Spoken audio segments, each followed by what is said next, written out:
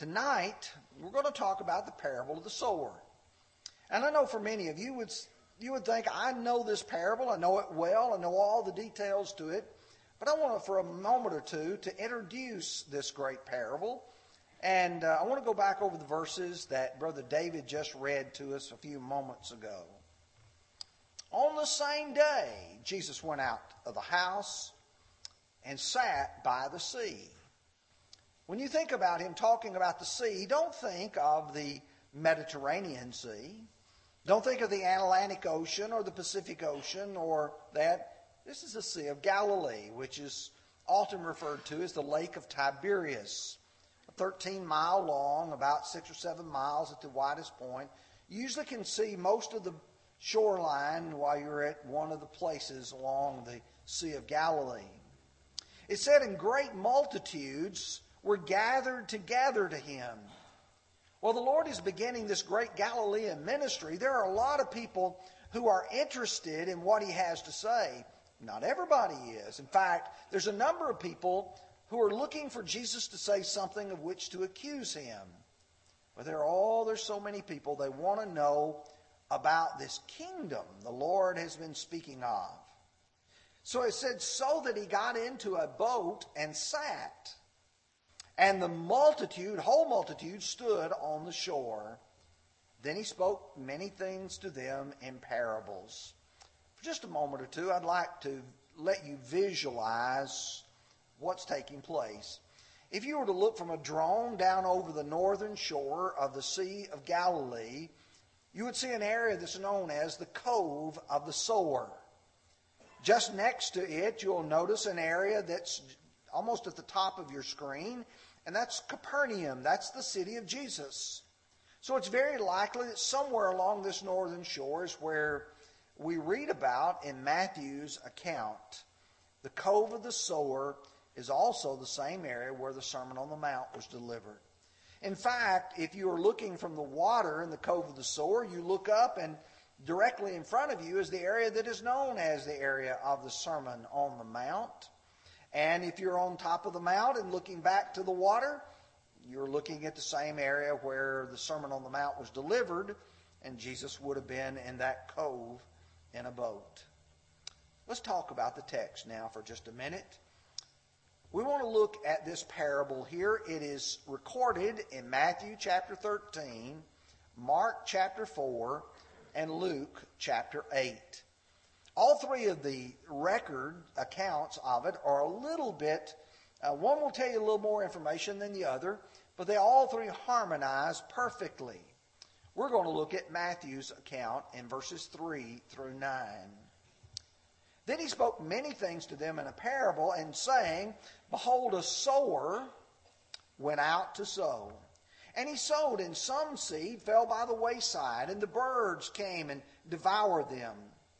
Some fell on stony places, and where they did not have much earth, and they immediately sprang up, because they had no depth of earth. But when the sun was up, they were scorched, because they had no root, and withered away. And some fell on the thorns, and the thorns sprang up and choked them. But the others fell on good ground, and yielded a crop, some 100-fold, some 60, some 30. He who has ears to hear, let him hear.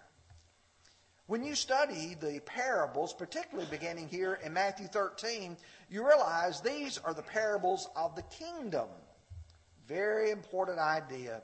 Because there's going to be 6 more parables that follow, just one right after another. The parable of the tares, the parable of the mustard seed, the parable of the leaven, the parable of the treasure in the field, the parable of the pearl of great price, and then the parable of the dragnet. I cannot overemphasize that the point of the parable relates to the kingdom. If I could get you to remember one thing when you walk out about the parables of the sower, is to remember that the Lord was talking about the kingdom of the church that was to come. If you remember chapter 4, verse 17, Jesus began to preach and to say, repent, for the kingdom of heaven is at hand. He was coming announcing, as John the Baptist did, that the kingdom is coming. In Matthew 10:7, when he sent the disciples out on the limited commission, he said, as you go preach, saying the kingdom of heaven is at hand. Chapter 13 now, where we're studying from, verse 11, he says, because to you it has been given to know the mysteries of the kingdom of heaven, but unto them it has not been given. There's something about these parables that was meant to reveal to certain ones what was going to be a part of this kingdom. Verse 19, when anyone hears the word of the kingdom and does not understand it, then the wicked one comes and snatches away what was sown in his heart. This is he who receives seed by the wayside. I want you to understand it's all about the kingdom, and that's what the Lord intended to say. This kingdom was not something that's going to be at the end of time. You know, those friends we have who are part of groups that believe in premillennialism, they're telling you, oh, the kingdom hasn't come yet. It's something way in the future. But do you remember? Matthew 16:28, I say to you that some standing here will not taste of death till they shall see the Son of Man coming in his kingdom. So this was something expected in the lifetime of those people whom Jesus was speaking to. He also said it was not going to be some sort of physical kingdom where you could say, lo here or lo there. He says, the kingdom of God is within you. It's a spiritual kingdom. And so all these things we're learning here is focused on that. Here's what we're going to do tonight as we look through this lesson. We're going to look at the sower, we're going to look at the seed, and we're going to look at the soils. When you study the parables, sometimes you'll have a lot of little individual details. Sometimes these details are essential to the message. The 4 types of soil, they're essential to the message. The sower is essential to the message. Some of them are only incidental. And you say, well, how do I know how to interpret the parables? Jesus shows you. The disciples will come to him and say, Lord, explain to us this parable, and he'll explain what it all means. Jesus used a definite article. He says, the sower went out to sow. And that's likely a person he has in sight. I want you to picture a man who has a sack thrown over his shoulder, and he is scattering seed. Much like this man is here. He's tilled up some of the ground that's on a hillside, and he's walking along and he's scattering seed that he has in a sack. Don't think of a tractor with a planter following behind it. When you study this passage, clearly Jesus identifies himself as the sower. You remember chapter 13, verse 37. He said, he who sows a good seed is the Son of Man. Jesus is the one who is sowing that seed, and the seed didn't just fall out of the bag. It was sowed with intent. He went out to sow. You know, sometimes you may be in your garden and you'll find up some things that will come up volunteer. There was some seed left from last year. But this was sown with intent. Jesus talks about the sower going out to sow. The only way you're going to have a harvest is if you sow. Psalm 126 verse 6 says, he who goes forth weeping, bearing seed for sowing. Notice he's got the seed with him to sow. Shall doubtless come again rejoicing, bringing sheaves with him. And Ecclesiastes 11 verse 6. In the morning sow your seed, and in the evening do not withhold your hand. For you do not know whether this will prosper, or which will prosper, either this or that, or whether both alike will be good. You don't know when you go out and you sow seed where that seed is going to do well this year or not. But one thing you do know, that if you don't sow the seed, you will not reap a harvest. So we know the sower is the Lord. The seed, we have no doubt about it either. In Luke chapter 8 and verse 11, now the parable is this. The seed is the Word of God. So now I have no doubt about who the sower is and what the seed is that is being sown. If you go back to verse 27 of Matthew 13, you find out this is good seed. You know, there's times when you sow some seed that's not good. I remember a few years ago I had a spot in my yard that needed to be sown down. I went and bought some seed. I thought I was buying a bargain. I sowed it and I got weeds. I don't know about you, but that really wasn't what I was wanting. Wasn't what I was intending. I was looking for Kentucky 31 and I got all these weeds that come up. That wasn't good seed. He said, the owner came and said, "Sir, did you not sow good seed in your field? How then does it have tares? How does it have these weeds?"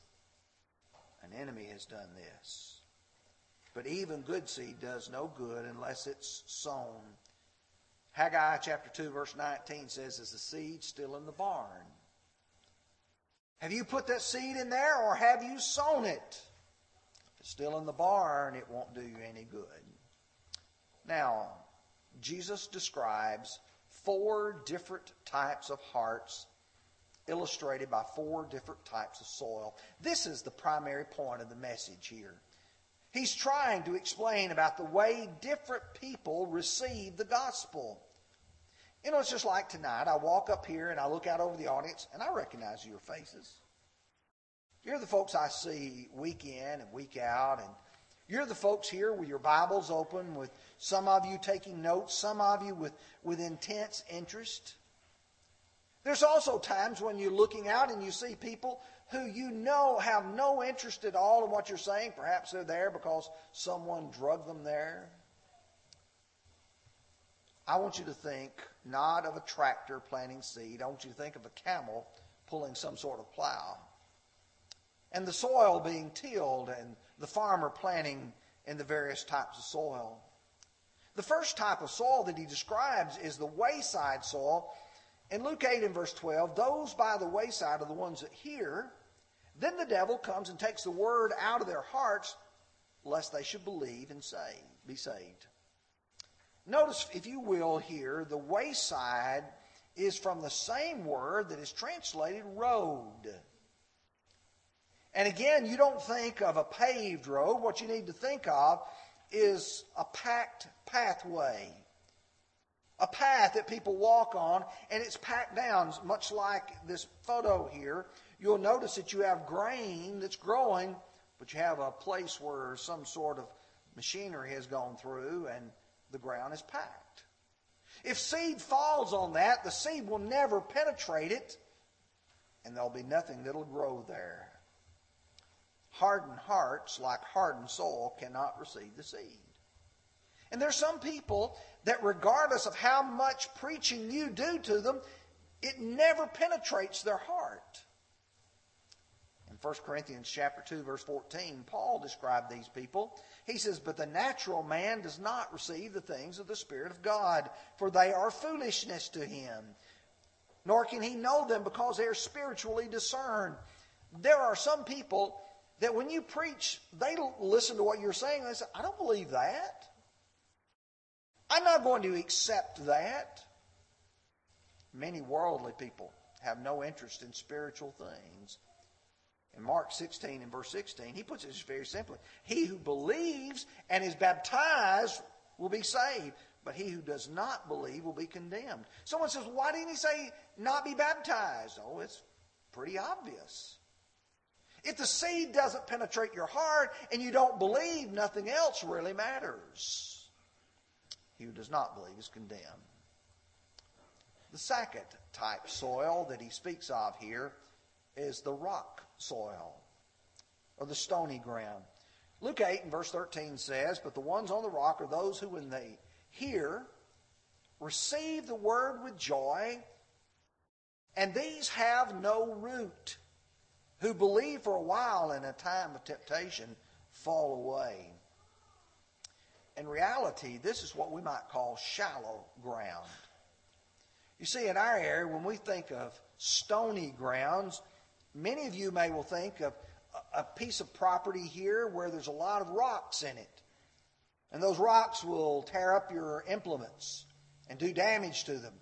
But that's not the way you need to think of it. You need to think of a ledge of rock that has a little soil deposited in it in various places, and the seed falls in that, and it grows up immediately.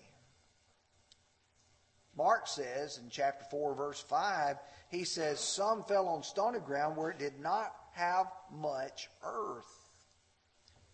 To give you some kind of idea, here's a photo from the northern shore of the Sea of Galilee, same area where Jesus spoke. And you see those little rocks sticking up out of the soil, and you may think, well, there's deep earth, but really this is all rock through there, and it's just like soil has deposited itself in some of the low spots, and you can see grass growing up through it. You know what happens when it gets dry? You know what happens when the sun comes out? That where there's not a lot of depth will begin to die. Little moisture or root. No place for it. These are the kind who start out great, but soon as the heat comes, they begin to wither because they have no depth. There's a lot of people like that. You have to realize that persecution comes to everyone. In fact, 2 Timothy 3 verse 12 says, yes, and all who will live godly in Christ Jesus shall suffer or will suffer persecution. Everybody should expect that times of heat will come. If you don't have any root, you're going to give in. You're going to give in quickly. Number 3 is the thorny soil. This occasion, in Luke chapter 8, verse 14, we read, now the ones that fell among thorns are those who, when they have heard, go out and are choked with the cares, riches, and pleasures of life, and bring no fruit to maturity. There was a time, evidently, when there was not a lot of thorns and thistles and weeds. However, when you go back to the fall of man in the book of Genesis, since that time, they have been a problem. Genesis chapter 3, verse 18 says, both thorns and thistles it will bring forth for you, and you shall eat the herb of the field. That means that every time Adam, from him forward, that we go plant, you have to weed your garden. You have to weed your crops. A few years ago, we were on the northern shore of the Sea of Galilee, and I walked by and I said, that looks like a really good picture of a thorn or a thistle. You walk up next to it, it'll scratch you because it's one of those. What's bad is when you look at a field and there's a whole field full of them. And you realize that nothing can grow there because it would be choked out. Sort of like my garden, when you let things go. And the truth is, there's only one solution. You have to remove them. You can't leave the weeds. You can't leave the thorns and thistles. Proverbs 24, verses 30 and 31. I went by the field of a lazy man, and by the vineyard of a man devoid of understanding. And there it was, all overgrown with thorns. Its surface was covered with nettles. Its stone wall was broken down. He's talking about a lazy man who never puts any effort into it. That's what happens to it. Do you know the same thing is true about people's lives? Some people never put any effort, never any energy in trying to clean out the weeds out of their lives. And what happens, as he says here, it chokes out the good seed. And he tells us specifically the thorns are the cares, the riches, and pleasures of life. That doesn't mean that these are wrong things. It means they're things that are in competition with the good seed. You know, I've met a lot of people that I think are just good-hearted folks. What happens is they add a little responsibility here, and they add another responsibility there, and another one over here, and they're on this board and they're on that board, and they're involved in this recreational activity and that one. And pretty soon you say, can you do something here at the church? No, I'm sorry, I just don't have any time. You don't have any time. And the Lord gets the leftovers. And there's very little of it. I want you to listen to Hebrews chapter 6, verses 7 and 8. For the earth which drinks in the rain that often comes upon it, and bears herbs useful for those by whom it is cultivated, receives a blessing from God. But if it bears thorns and briars, it is rejected and near to being cursed, whose end is to be burned. At some point, if your field becomes so full of weeds and thorns and nettles and no good seed, there's no benefit to that field. Number 4 is the good soil. Luke 8 and verse 15 says, "But those that fell on the good ground are those who, having heard the word with a noble and good heart, keep it and bear fruit with patience." This soil has been prepared. It's not hardened. It's sufficiently deep. It's been properly weeded. It's a good heart.